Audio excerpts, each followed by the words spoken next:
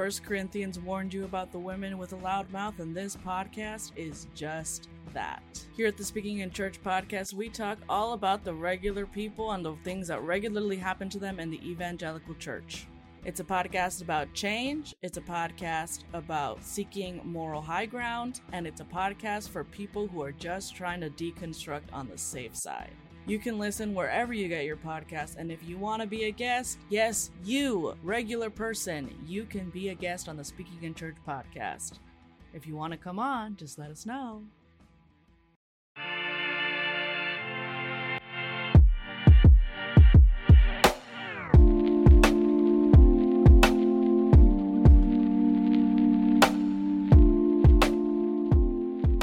Hi, friends, and welcome to another episode of Recovery. I'm one of your co-hosts, Sarah Heath, and my other co-host is Justin Gentry, and we are so glad that you have found your way here.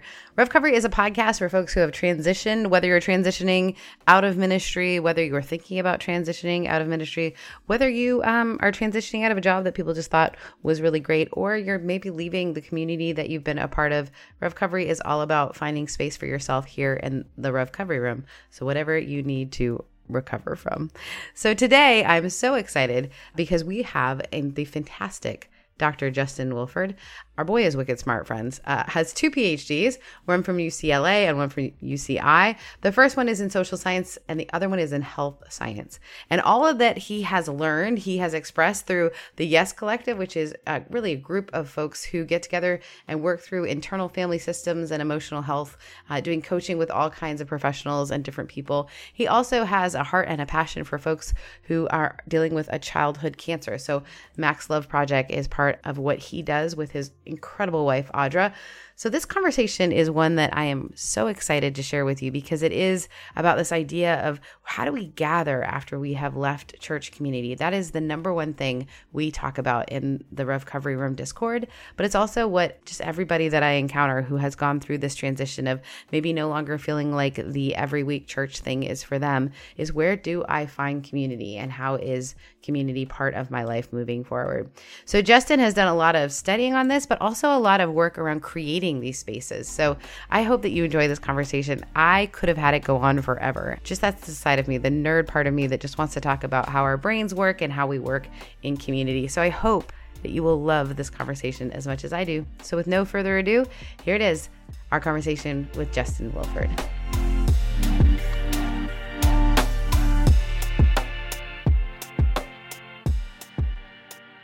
Friends, welcome to another episode of Recovery. I'm one of your co-hosts, Sarah, and this is my co-host, Justin. I did it as fast as I can.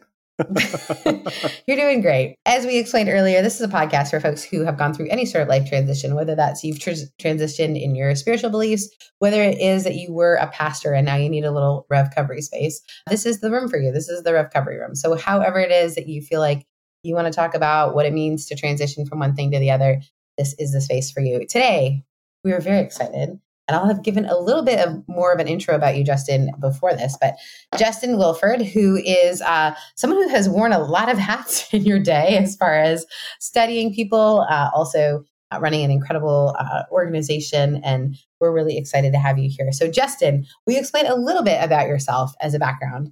Normally what we say to people is, how long were you in?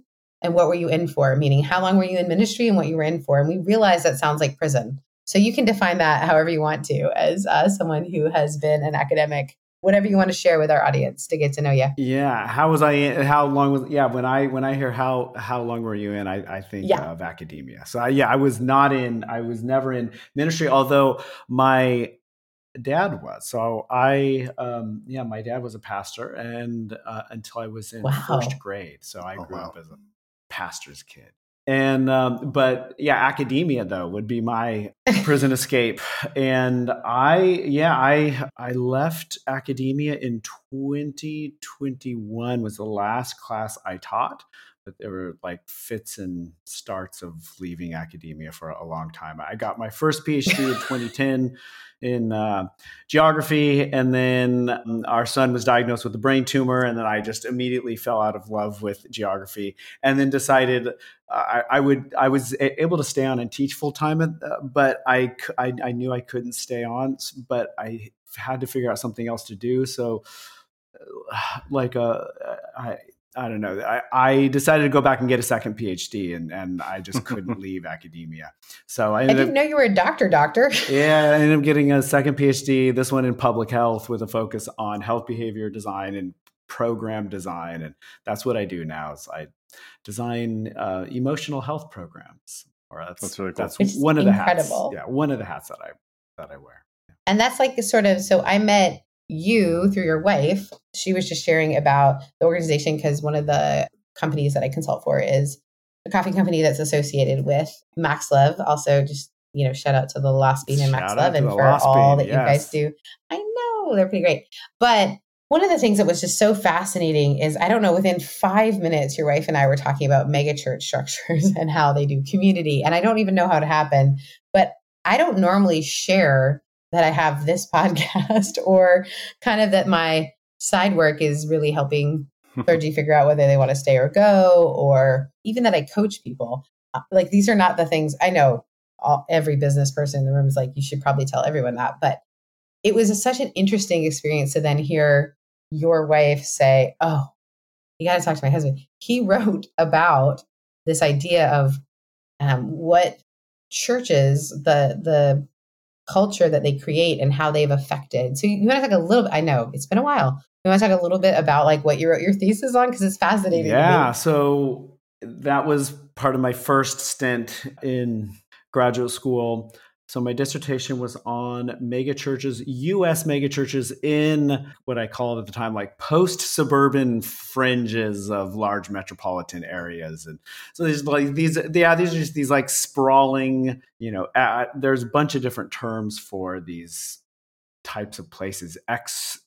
Exurbia, like suburbia just wasn't accurate enough for a cultural geographer. But in any case, the largest mega churches, at least at the time, and I was doing my research it started really in 2006 and then finished it up in 2010. So the largest mega churches at the time, most of them were in these post-suburban fringe, like Orange County or South Florida, or, the fringes of the Chicago metropolitan area, Dallas and Houston and Atlanta and all these other places. So the question for me was, all right, so I saw the data on secularization, and it was clear at the time, and it is just as clear today, that we are in a secularizing trend. We call it the rise of the nuns, is one way to put it, in NONES. Which sounds like a horror film involving like nuns. Rise of the nuns. Yeah. Sorry. Yeah. So, I mean, the US is just catching up to Europe, which has pretty much completely secularized.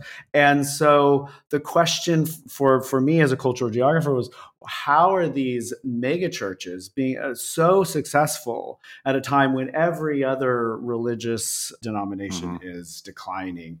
I mean, at the time, Catholicism was holding steady because of immigration, but all of this decline. And so what are these mega churches doing? And why are they doing it in these particular places?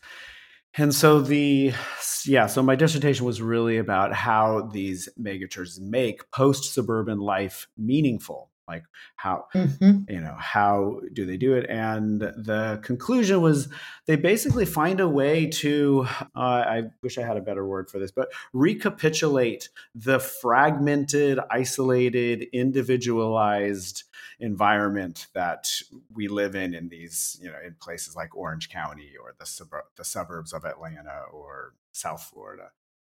And so what this means for these megachurches is that the center church is no longer important, because the center city is no longer important. That it's actually the fragmented periphery, which is where the real action is. And that's what's happening.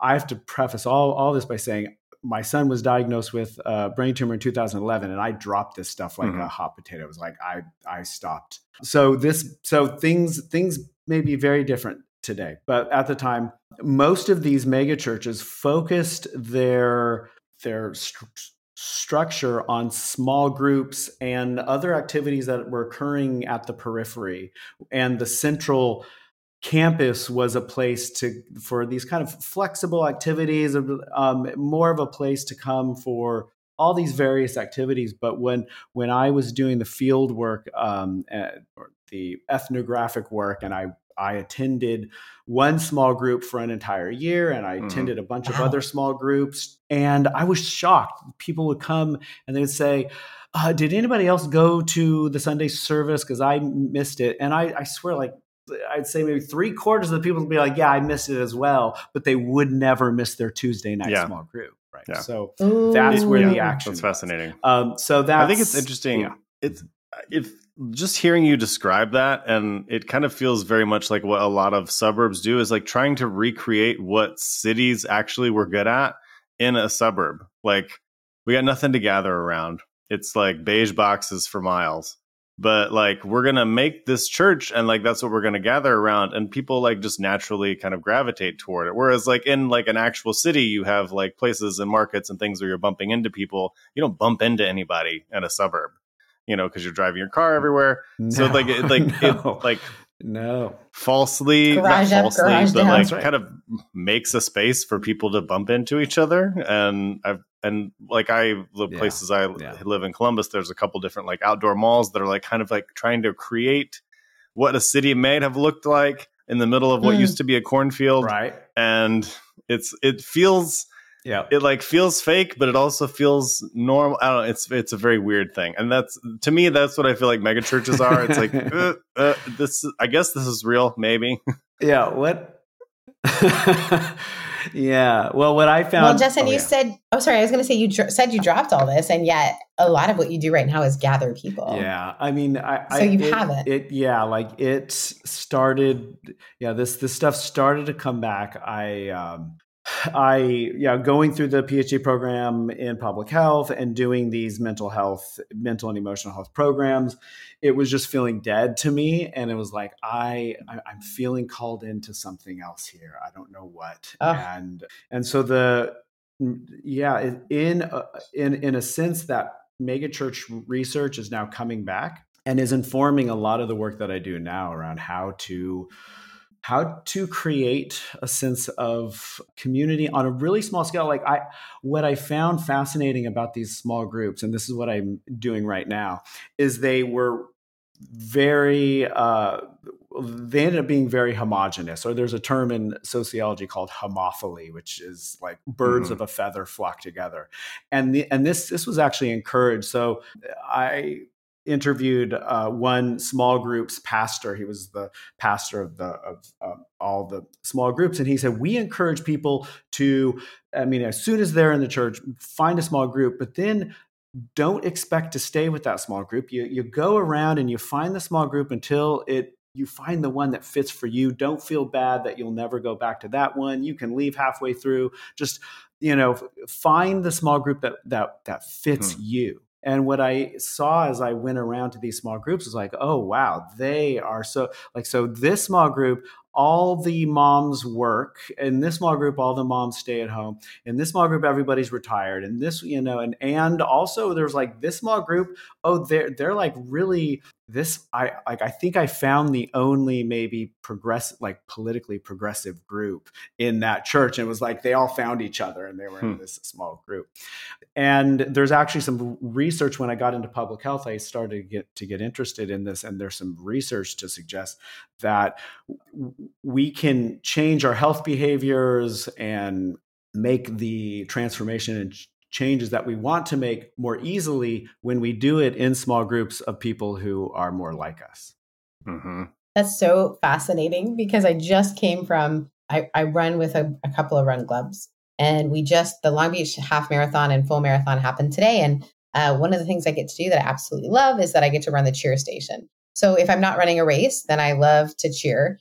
And part of that is I had gone through the worst week of my life last year. This last week was really rough, but that was even worse. Like literally it was a country song. My dog was sick. My boyfriend had broken up with me, and the transition fell out of my car, literally because they forgot to screw it in. And so I was having the worst week, and my run club, one of the run clubs that I run with, McKellar Run Club, which is a beer run club, by the way, people were running this long, and I happened to not be running. And I often am running the half marathons. So this time I was like, oh, I'll sign up for the cheer station. And I thought, I'm feeling shitty, but I'm still going to show up for this.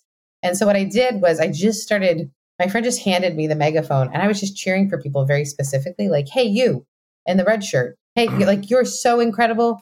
And all the people that were with me, like, started cheering for people, like, but aggressively specific, like, you with the mustache, you're amazing. And when people were able to finish the full and the long. So this year I decided to actually just sign up as a cheerer. Right. So I did the cheer station today. It was fantastic. So good for the heart. But we had our after party at this incredible brewery. They had rented half of the brewery out to a goth. It was a 25th anniversary of a goth celebration. So imagine half of your brewery are fit as hell people who've just finished half and full marathons, all kinds of ethnicities. Like, we are very diverse as far as ethnicity and socioeconomic. And then a bunch of goth kids that are celebrating something that's 25 years old. So goth people who are my age. And I used to listen to pretty intense punk rock at one point. So I get this, but I was never goth. So this is a whole different, we're all coexisting at this brewery. So we are affinity groups. So imagine like a small group. Yeah, exactly. We're affinity groups. And I'm watching us and I'm thinking, we're no different. We are no different in that the way that they're doing community for each other, the way that they're showing up for each other. And I would happen to be sitting with friends of mine who happen to be former parishioners. And I looked at them and they're like, what are you doing? I'm like, just thinking about how we create church. Create when we cannot find it. Like if that's something that's like deep in our soul. And I think all of us, I still think all of us have that like drive to want to be around people that can sit with us in that way. Oh, yeah. Like, I'm looking at a table of people I know who this was their very first marathon and they're sitting together just like feeling a certain way. And then I'm looking at a group of goth women who look like they would never in their life lift a weight because that would be like offensive to the whole look they've got, like full goth makeup, like they're doing it.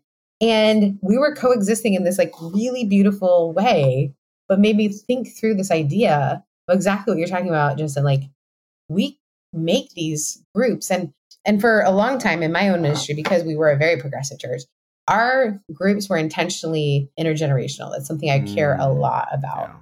But I think there is this sense of there was some affinity. And even if the affinity was we live in the same neighborhood. So yes, we're diverse, but to live in a neighborhood there's certain things that must be true of you in some ways. So I'm fascinated by this stuff. Yeah.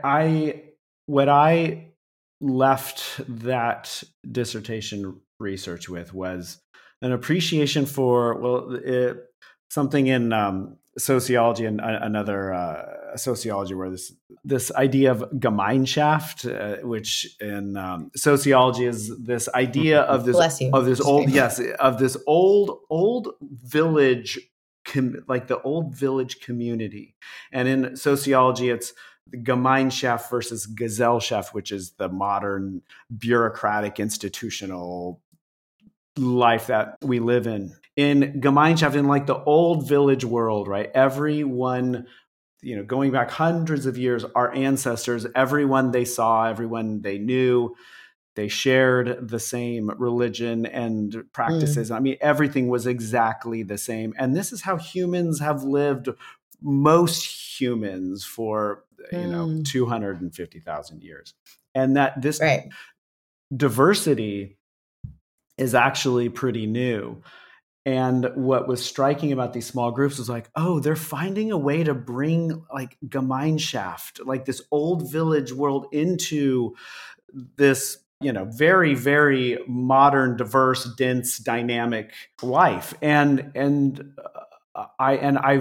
still struck by that. And I think that there's something important about that. Like, we do need, I think we need these spaces of Gemeinschaft. And so the question is, can we make these as healthy as possible, that they're not right? Because it's hard. Like, as a progressive person, who my initial reaction to something like that is to pull back. But then I think about my friends who have said, like, sometimes it's just being in a Black space is really important for me, Sarah. Yes. And while I would welcome you into a Black space, I wouldn't welcome a lot of people into a Black space.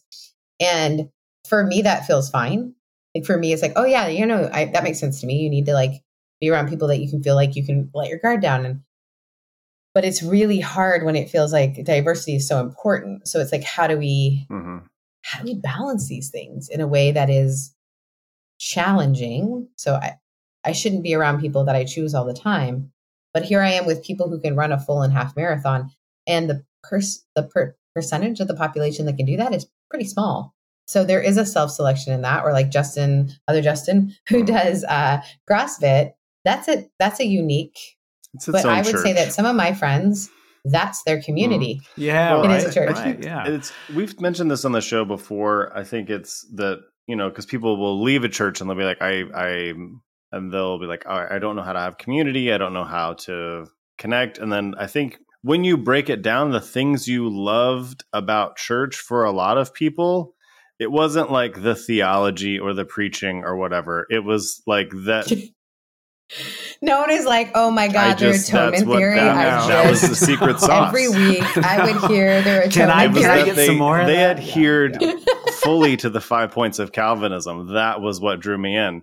Like, it's not that. It's your small group. So like, if you can find that around like brewing or fitness or mushrooms or whatever, like you can there's a lot of ways you can find community in mushrooms. I'm meaning foraging mushrooms. But like, you know what I mean? Like you can find that thing. You can find that thing amongst like people that have deconstructed their faith or have left church even. Like, I think to me, that's the secret sauce. That it wasn't that it was like you were gathering around this particular sermon or whatever. It was that you were gathering around something. Yeah. And we can find community in a lot of ways that way. Yeah. Well, I think what mega churches do or did really, really well is that the community had levels to it. So I've got my small group and it's homogenous. And I think there is something important about that. But it's small. And it's like, I mean, these small groups were, between 8 and 10, maybe 12. Like 12 was the biggest one that I saw. So they're small, but 12 disciples. Just kidding. But then they come on the weekends and they're in these bigger, like they might be like in a men's group, which is like 100 big, and then it's very diverse. And then they go to so the mega church that I spent the vast majority of my time at was Saddleback Church. And so they had heard of it. I can't remember what it was now. What is it, like 10 different services that like one was like Hawaiian theme, one was hip hop theme, one was like punk rock, they had all these so you could go and there was a certain amount of homogeneity there, but it was still more diverse. And so there were these different spaces for more diversity. And that's what I'm playing around with now, actually. Like I have a small group actually that I do here in my home around internal family systems. I don't know if that rings a bell. Yeah, I listened to, so I got let me tell you about starting to listen to your podcast and then going down a whole rabbit. I have been internal family systeming. I hopped on your train. And I happened to hop on a train where you were speaking to one of your mentors and she was talking about internal family systems. Sue, yeah. And then, and then I was like, I should probably read about this. And then I just could not stop reading about it. So I get why you have, it's almost like the Enneagram thing where someone like internal family systems makes sense by the way people handle and do their life. People who are interested in like doing the internal work, it is incredible. So I've got an IFS group, small IFS group. And then I do these ecstatic dances and like authentic relating stuff, which is bigger and it's totally diverse. And it's like, okay, this is for everybody. And can you tell me a little bit about that ecstatic dance stuff? Yes. So tell me about when you were younger, did either of you go to raves? No, but I was a dancer for most of my life. So I had danced on dance teams and all that kind of stuff. And I would go to these free dance things. Like I danced on an all black dance team when I was in seminary, which is a whole other story. but I would go to these parties. We went to these parties that were like fundraisers for us. And it was like a rave in that like so many people in a house and everybody is dancing. It was really fascinating. Just free, someone who's just free form, just like going. I couldn't do it. Yeah. Yes. I would stand at the edge and I still think about that. I went to a women's conference last weekend and they played music, like a rave style music, very diverse crowd. The only thing that like connected all of us is we're female entrepreneurs.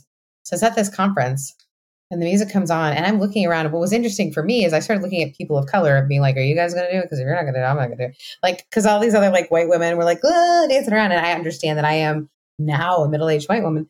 And I'm like, well, because I was a dance team dancer for so long, I don't know what to do without choreography.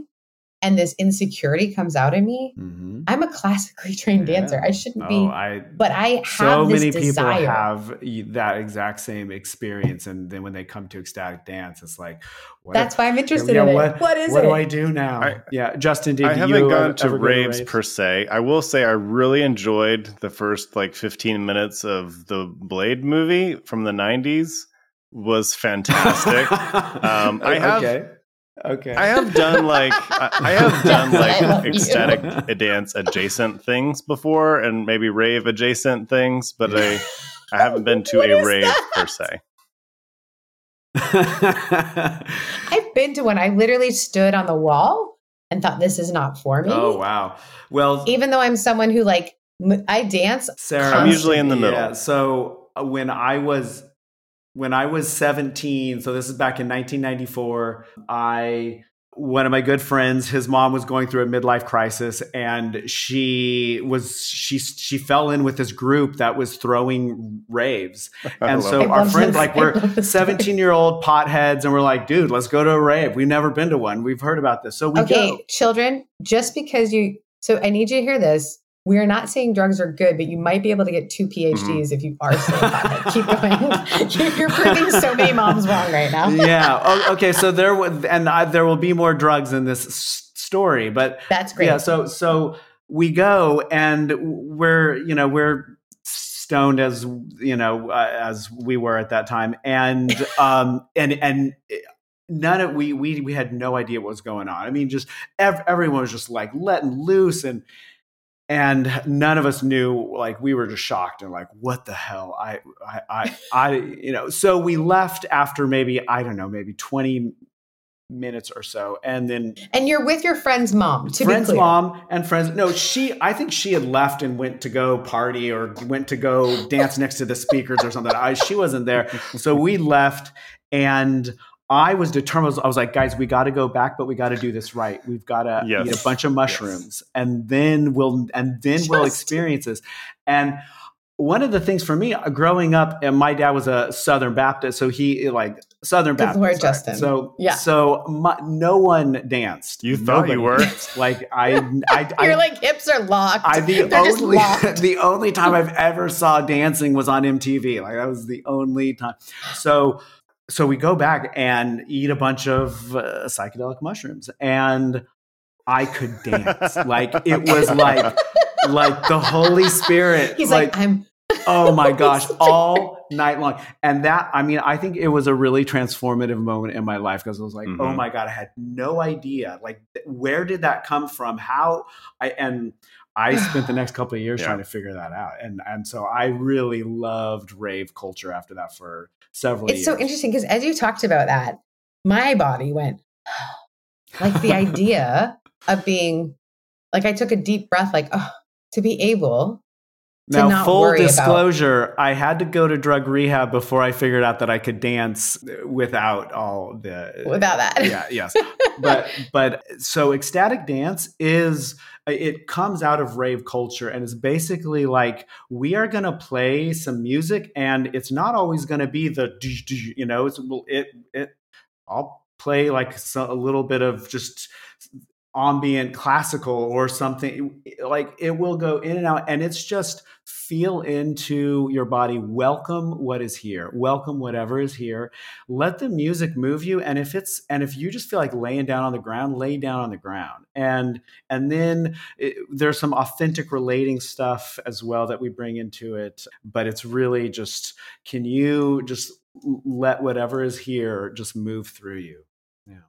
I love that. I think okay, sorry to get back on the religious track, but that's where we've been. I think about it's connected, even that same body that for me was a classically trained ballerina, didn't know what to do in so many spaces. And then I did dance team stuff. So like, I only know how to make like faces whenever I was dancing. And I can dance to the hip hop and R&B, but it like definitely has to be choreographed.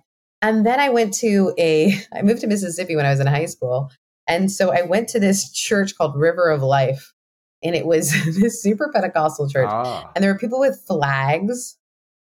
And I was just like, my mom's Catholic, my dad's United Church of Canada. We fell into the United Methodist community. So there's not a lot of free movement happening Christian in those spaces that I've been in. Like there's like people maybe tapping their foot, like maybe. And so to see people moving their bodies, my first reaction was like, I don't feel safe. Like this feels weird. What are they doing? And then later it was like, what are they doing? Like, what does that feel like to feel that like freedom? And for a lot of people, like people have come on our show, even like we've had folks who worked like in Bethel, the environment where it was just very like you get caught up in it. And Mike, who's this phenomenal guy, queer gentleman who like came out and like that community and worked from, he even was like, look, like I don't even know what I think about faith, but I know that these experiences were not fully ado. They were like, it was not like this mass hysteria. And I don't know what to do with that because I don't know what box to put that in now that I don't have those constrained beliefs. And so this is the kind of thing that I'm like super fascinated with why we gather around this stuff, why permission to move our body. Because my first reaction is always like, I go to this conference every year. Justin's gone with me several times to Wild Goose. And like, we'll see people like moving around. And my first reaction is to be that stupid cool girl in high school that I used to be. That's like, what are they even doing? You know, like, and then the next movement is like, they look like they're having fun. Let it go. What is wrong with you?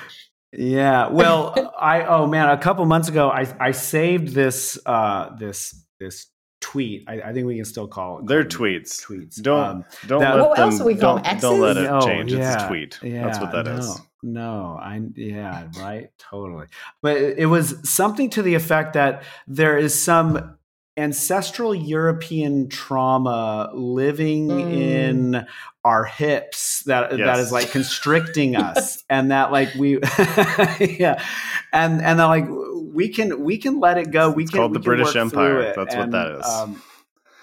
Oh man! Well, actually, I did in one of my psychedelic experiences in the past had this kind of epiphany that we're like white European people are like have rhythm and are just as able to have beats and flow and dance, but we have been traumatized. We are like thousands of years of traumatized, like first like Roman, the Romans beat the like pagan tribalism out of us, and then just all sorts of self-inflicted wounds. But like we have this stuff in our bones. Like it's like it is it is part of our heritage, but it's just thousands of years in the past. So I danced on this dance team for 2 years, Dance Black, and at the time it was really uncomfortable for me to call it Dance Black because I had always grown up in a very progressive setting. And so African American was what I used to say all the time until I was in rehearsals one morning. And actually it was super late at night. And there was this whole conversation that was happening with my teammates about one girl was Haitian and the other girl was Caribbean. I'm an immigrant, so from Canada, but I was not in this conversation because I was like, I'm outplayed here. I'm just going to sit here and listen. And then these other girls, and they were talking about, well, I like to be called African American. I like to be called Black in this conversation. And the one girl said, my people are not from Africa. They've never been to Africa. I'm not African American. And it was such a like profound moment where I was like, I have labeled you something that you are not because I think I'm making space for you. And you're asking me to call you something. So since then, I've been more comfortable calling it Dance Black. So I danced on Dance Black. And we were It was always this awkward thing because my friend Halima, who is one of my favorite humans in the entire world, invited me to audition. What she did warn me about is that it was all undergrads, and I had not danced in years. In like 2 years. And then, so I show up and I'm like, was there another thing you wanted to tell me? All undergrads who happen to be, and she goes, you're fine. So she's like, you're fine. I'm not worried about you. So I was like, all right. So I was in this space for 2 years where teams are a particular community, right? So if you're a dance team, late night rehearsals, all of us were at Duke University. So we're all academic. We're all working our asses off, undergrad, graduate school. But we had these shows a couple times a year. I will let you know that Dance Black shows sold out at a different rate than my ballerina shows showed out. My parents were like, there is a line around the building, which was my first show I did with them, which is called Vibe, or Visual Interpretation of Black Expression, which I'm sure if you're looking at me, you're thinking, wow, that's the show that Sarah started. Wow. It was fantastic. Some of the best gifts I've ever been given to learn about space making and all these things. But there was this dance, and I remember it was ludicrous. And it was like, I love like ludicrous rap. I love Atlanta rap. I love that. So I can rap every DMX song that was in that like 5-year period. Like, it's the weirdest thing. I probably could have solved cancer if I had not had all of these lyrics stuck in my head, friends. But there's this one thing that's like, bend over to the floor and touch your toes. And then you do this whole like pop-up thing. And it was this one sequence where West Coast and East Coast girls were like trying to outdance each other. And you're talking about your hips. So there was this particular hip roll that you had to do as you were bending over to your toes and touch the floor. And so I kept doing it over and over again. And it was just like this, I was so tight. My friend Halima, who loves me, kept like swinging my hips. Like, you just isolate isolate your hips. Like, it's not a physical thing. It is an emotional thing. Yeah. So I finally yelled, Halima, I'm white. And the whole room of 60 dancers went quiet. They need to understand we were all dancing in different sections. And one girl said, she said it, because no one had acknowledged it. And I said, if we don't acknowledge that I'm white, no one has said it. And it was the weirdest thing where it like opened up and I was like, and she goes, and you can still do this. And I was like, good point. And I ended up nailing it. And like the whole room went nuts, but it was like this release. And it sounds like a stupid movie that was made in the 90s, like Center Stage. Like, it sounds so dumb. No, but here I was in this space. I saw that exact same scene in, right? One of those movies. Yeah. Right. Yeah. And you're sitting there and I thought, I have spent so long worried about what I look like on a dance floor. I mean, I was in Canada in the dance studios. I grew up, I was part of the United. Yeah. So we were part of the Ballet School of Canada. Yeah. Like, so our little satellite campus, every couple of years since the time I was tiny, would go for exams at our mothership. And I learned to look and act and dance exactly like the dancer in front of me. Yes. So to be asked European ancestral to let my hips glow there it is, was so frightening. Yeah. What if I got it wrong? Oh my God. Yeah. Well, that's part of, so we have these 5 practices of conscious dance. I call it conscious dance instead of ecstatic dance, but ecstatic dance is a slightly more popular term. But in one of the practices is notice judgment. Like, you are going to have judgment. You're going to have judgment of yourself. You're going to have judgment of other people. You have judgment of the music. It's going to come up, and it's don't push it away. Don't fight it. Just notice it and then relax back into your heart. Like that's like there's it's really it's part of this whole set of practices that I think are really important in what I'm calling a post-church space. And so that's one of the things that I'm trying to work towards, is like, what would be a post-church space, a post-church community, a post-church church. And I think ecstatic dance would be a part of it. I think internal family systems would be a part of it. I think authentic relating would be a part of it. I wanted to continue this conversation, but I think we're going to take a brief break, because I just remembered it. And we were. Oh, you're so smart. Thank you. Now we're kind of moving into the next thing. And so I think this is a good spot to have a quick break.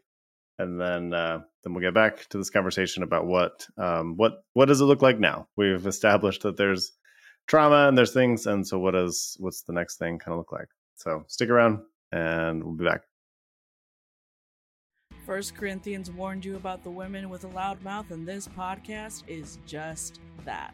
Here at the Speaking in Church podcast, we talk all about the regular people and the things that regularly happen to them in the evangelical church. It's a podcast about change, it's a podcast about seeking moral high ground, and it's a podcast for people who are just trying to deconstruct on the safe side. You can listen wherever you get your podcast, and if you want to be a guest, yes, you, regular person, you can be a guest on the Speaking in Church podcast. If you want to come on, just let us know. Friends, welcome back. It is Liz, our amazing editor, can just decide when she's going to bring us back in from that one. Actually, it's such an interesting conversation to have around body trauma and this idea of our body keeps a score, and also how do we live post-church. So many people I talk to say that the church world gave them interesting forms of body trauma for various reasons. So whether we were shamed because of purity culture, whether the color of our body was not appropriate apparently for the community we were in, whatever it was, there is this body awareness. And then when we leave, we're given this space, and it can feel scary, right? I was recently listening to someone coming out of post-purity culture and trying to figure out, what do we do with these bodies? So Justin, tell us a little bit about, what are you doing with bodies now that they're trying to figure out how to be in communities again? I start from a sociological perspective because coming out of growing up in the church, I took a very long break. And so when I came back in graduate school, it was like, okay, I want to see this through a research lens. I want to be as objective as possible. So through a sociological lens, I basically came to the same conclusion that Emil Durkheim, he's one of the founders of sociology, did around religion, which is that religion does two things. It binds people together. So in a community, this is its most important function, and it does this through its other function, which is to give us a sense of transcendence. And for Durkheim and other sociologists, transcendence is just simply lifting us out of our mundane, ordinary, individual self. And that when we do this in community, it binds us together in a really strong way. Okay, so those are the two big things. Now, both of those things were chipped away at and eventually destroyed for a lot of people by modernity. So we can say modernity kind of starts somewhere in the 1500s or 1600s, and slowly but surely this community, that Gemeinschaft that I mentioned before, gets chipped away as people get forced out of their old villages into cities and factories. And then this sense of transcendence goes in a bunch of different ways, gets chipped away, and we don't have these spaces, the rituals for a collective transcendence that really binds us together. So we lose these two things, and we have very poor substitutes for them today. Things like sporting events or concerts. And so if anybody has been to a sporting event where they're rooting for the home team and they see something important to happen and everybody cheers at once, there's an electricity there. That's like, whoa, it's really, really big. That's collective effervescence. That's what Emil Durkheim called collective effervescence. That's that transcendence in a community, and it binds us together in really important ways. And then what do we do when those two combine? When we've got Taylor Swift going to a sporting event? Right? Because I actually had this conversation, at this depth. I know it sounds ridiculous to talk about it at this level, but I'm a nerd. We know this. I am so fascinated by the Swiftie culture because I think it is a searching for totally. something. Well, right? Mm-hmm. In this person, and I don't necessarily think it's Taylor Swift was wonderful. I think a very talented woman, but it's not her. There is something about going to this community. People go to these concerts. They cannot even see her, guys. She's on a screen. So far away. It has nothing to do with her in some ways. What it is being together, singing these lyrics, switching bracelets. It's a very diverse and interesting space. It's a very non-judgmental space. Yeah. Right? Yeah. What we get that in so many other musical subcultures. I mean, you said that you were Beyonce. really into punk rock. I know, like it's the same. Same thing there. The community rave culture is the same way. So we get we are still drawn into this community and transcendence and this collective effervescence, but it's done in really subpar ways. But from like an academic lens, this stuff is hardwired into us, that Homo sapiens became this like apex predator species because we are able to flexibly coordinate in large numbers in ways that no other species can.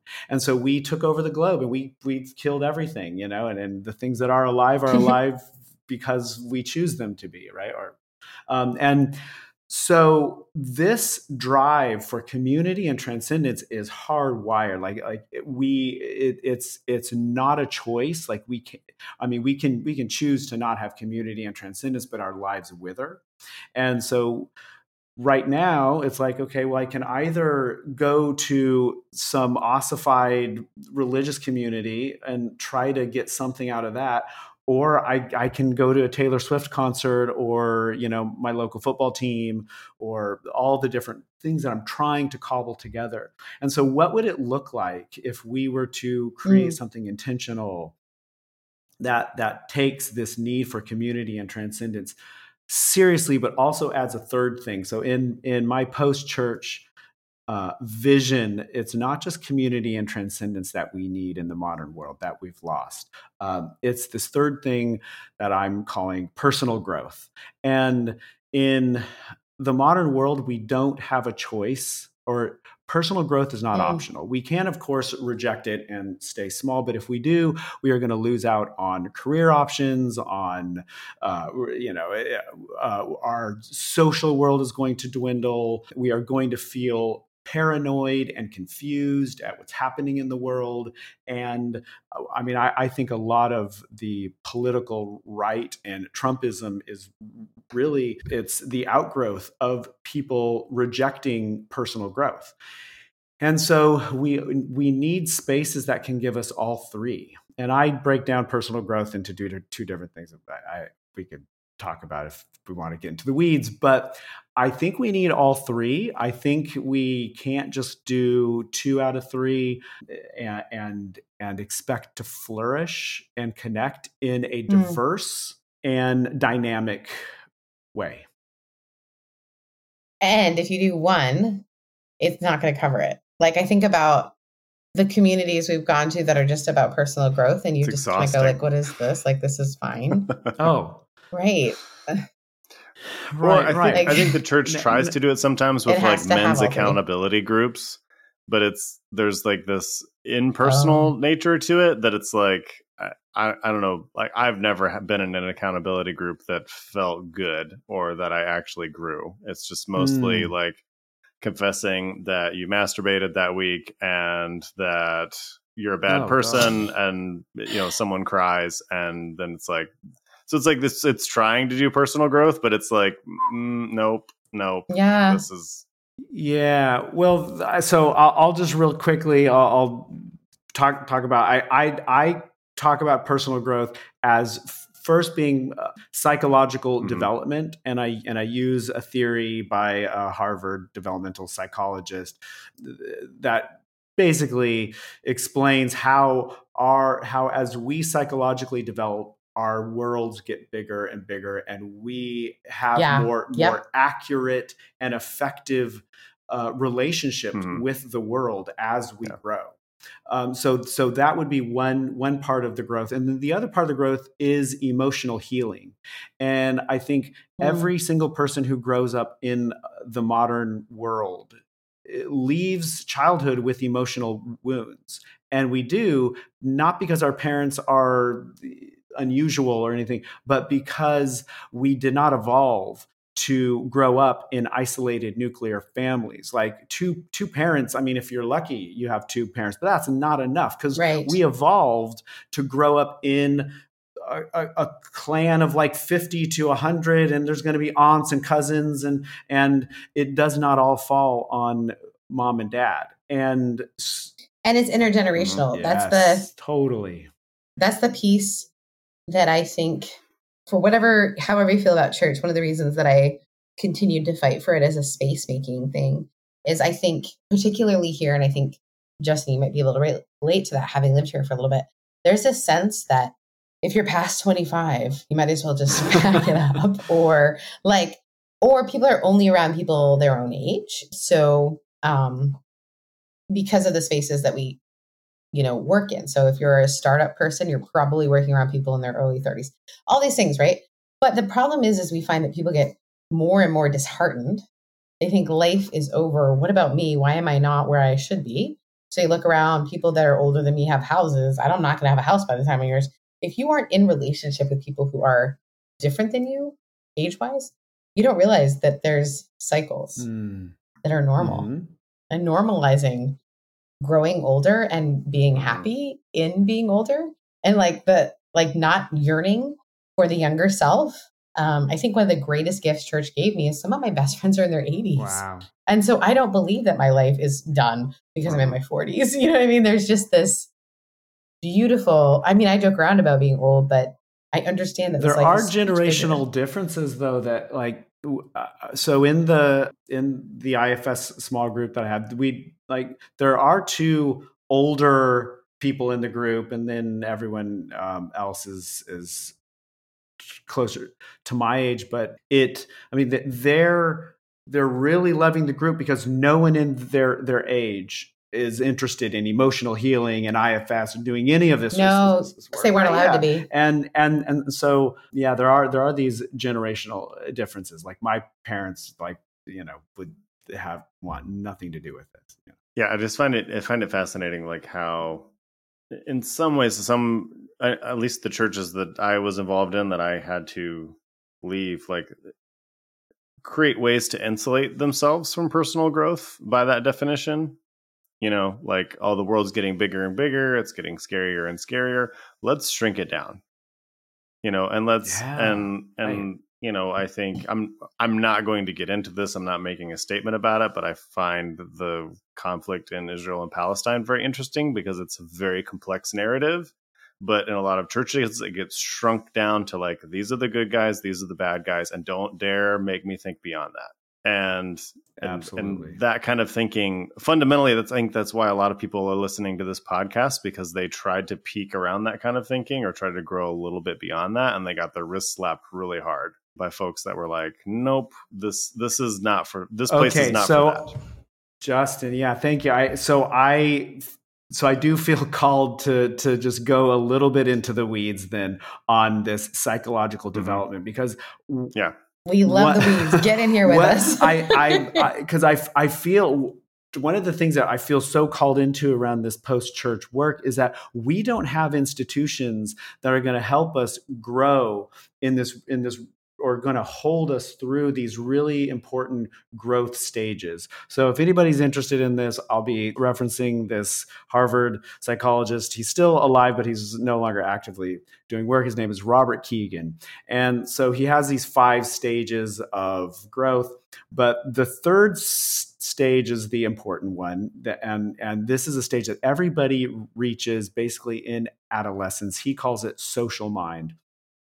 And it's a stage basically where we are seeing the world through the lens of our community, of our group. What is right? What is wrong? What should I be doing? What shouldn't I be doing? All these things, we are seeing it through the lens of our group. And of course, this makes sense as, adolescence, what's the cool thing to wear? What's the cool thing to listen to? So we're learning how to do this. And for 99.99% of human history, that's all we needed. If we could just get to this social mind stage and just see the world through the lens of our community, we're good. Like, we don't need anything else. But as modernity comes in, now we're pushed into what Keegan calls stage 4, which is he calls the self-authoring mind. And in this stage 4, we need, what happens in this transition is we start to see, oh, my community and all of the rules and all of the things that are good and bad and all that stuff is just one arbitrary way of viewing the world amongst like an infinite variety.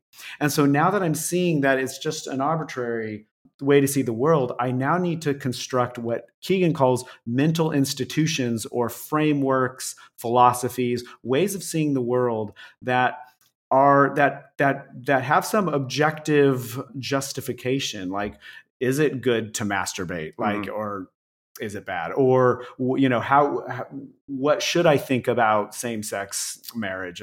And so now we need to start to think about these things and then get philosophies and frameworks and ideologies and essentially build a self-identity. In stage 3, our self-identity is given to us by the group that we grew up in or just the community that we're in. And in stage 4, we have to build our own self-identity.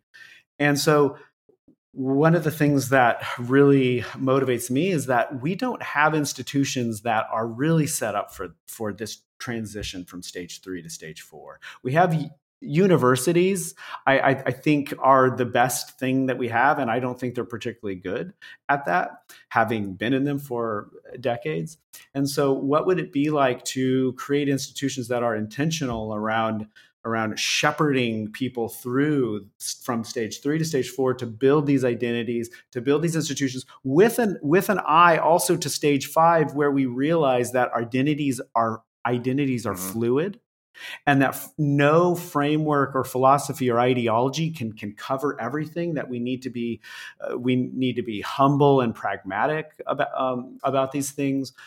And so what would an institution look like that would hold people as they move through these personal growth stages? I keep thinking about Father Richard Rohr, who I don't know if you've ever heard of him, Justin. Yeah, I got to sit with him for a while. And he talks a lot about, he wrote a book called Falling Upward a long time ago that talks about like the one stage of life and the second stage of life in some ways, and that not everyone gets a chance to move into this. But it is when our boxes become bigger, and it is absolutely disorienting. Yes.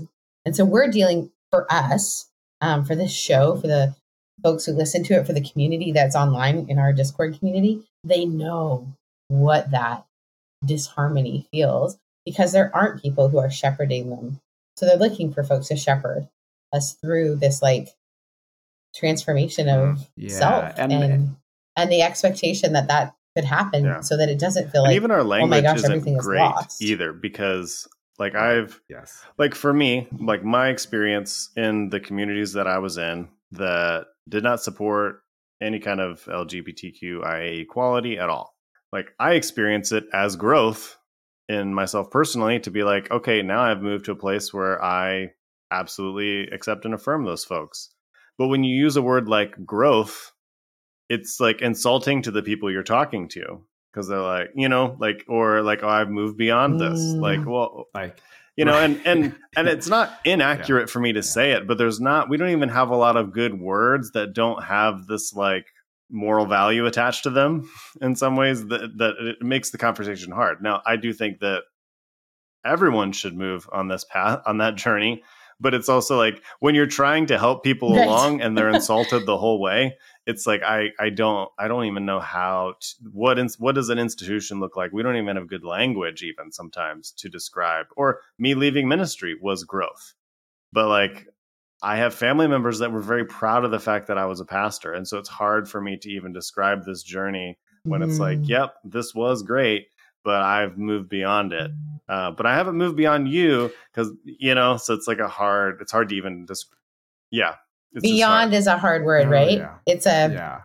No, and when I talk about this post-church stuff, and when I think about creating it, it's really for people who are moving into it. Like, this is not an evangelical thing of like trying to go to those if people are happy in their church community, like God bless, go and but there are so many people who, I mean, we have the rise of the nuns, and so how are we going to hold these? Us, like, I'm looking for a community for myself, and so I'm trying to build what I would want.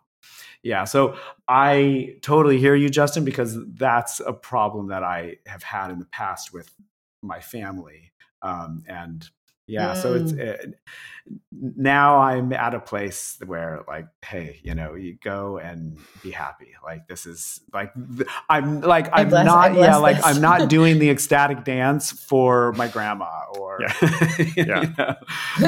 for like uncle, so and so. Like this is not for you. I've tried to tell, like, particularly like I have another podcast called Go Home Bible, You're Drunk, where it's similar to like Drunk History meets Reading the Bible, and we have a good time. Cool. But it's offensive. Like I've talked to my mom, maybe listening to this, I don't know. It's like she talks about how it offends her, and I'm like, it's not for you. Yeah. Like if the name alone offends you, trust me, you don't want to listen.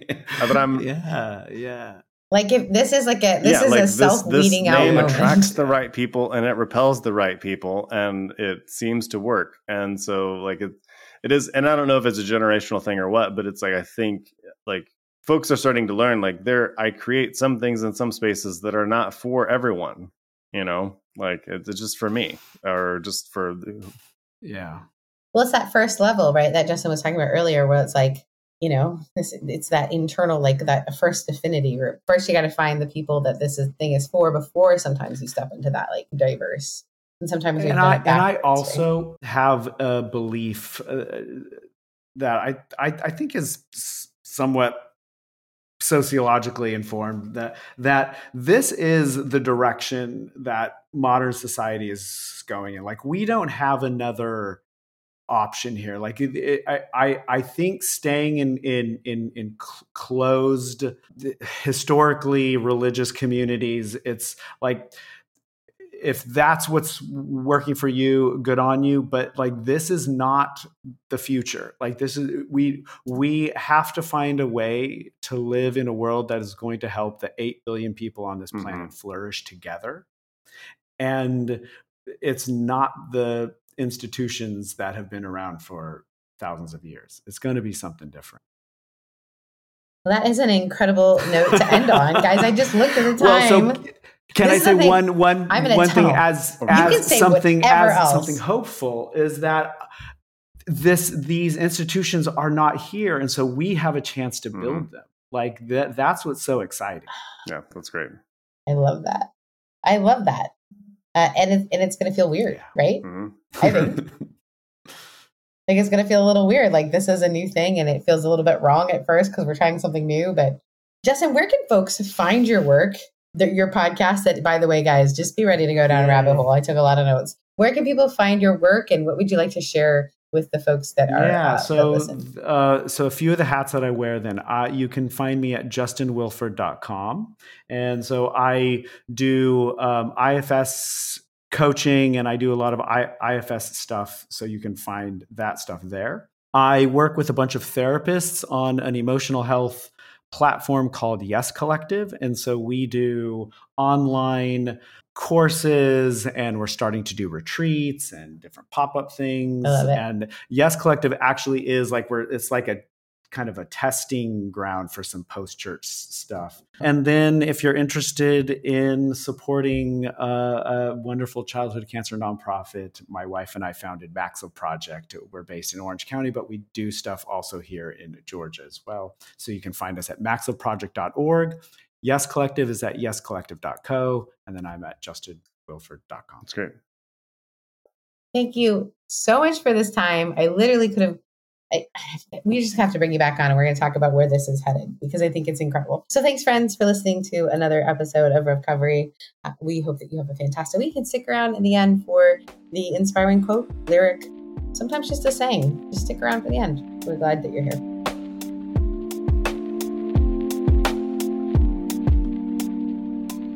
Thank you for listening to this week's episode. If you are enjoying the conversations you hear on RevCovery, you can continue the conversation with us and many more incredible people in the RevCovery room on Discord. To access our Discord, please join our Patreon to become part of the RevCovery room community. You can join for as little as $4 a month, and this helps us produce the show, as well as gives you access to the community resources. Check it out at www.patreon.com/RevCovery. We know that not everyone is able to financially support the show, but there are lots of ways to support us, including giving us a 5-star review wherever you're listening right now. And make sure to like and subscribe across all social media. RevCovery Room is our Instagram, Twitter, and Facebook handle, so you can find us there to keep the conversation going. Now on to some final thoughts and this week's poem. Friends, thanks so much for sticking around to the end of the show so that you could hear the quote, the music lyric, whatever it might be. I'm so grateful that you made time for this. As I was thinking through this conversation, I was laughing because I never thought that we'd get to a place of talking about ecstatic dance or just even the ways that we move our body. I definitely think I have been formed by my passion for movement and dance. And I was thinking about this quote and I tried to look it up and I had no idea that this quote was from Friedrich Nietzsche. So there you go. And that's this. Those who were seen dancing were thought to be insane by those who could not hear the music. I think for many of us who have changed our communities or many of us who kind of are trying out new things, it can feel like everyone around us thinks we're a bit insane. And for those of us who are dancers, we often feel a little bit insane, although I would argue that all of us are dancers. So for whatever you're up to this week, I hope that you will move your body in whatever way feels good to you. Thanks for joining us, and I hope that you will check out the work that Justin has done, and I'm so grateful that we had this time together. So have a great week, and we'll talk to you next week.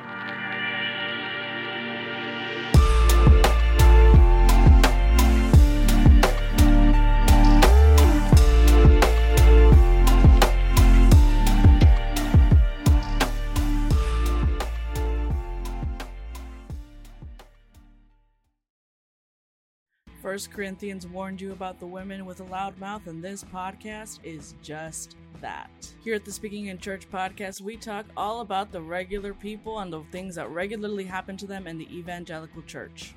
It's a podcast about change, it's a podcast about seeking moral high ground, and it's a podcast for people who are just trying to deconstruct on the safe side. You can listen wherever you get your podcast, and if you want to be a guest, yes, you, regular person, you can be a guest on the Speaking in Church podcast. If you want to come on, just let us know.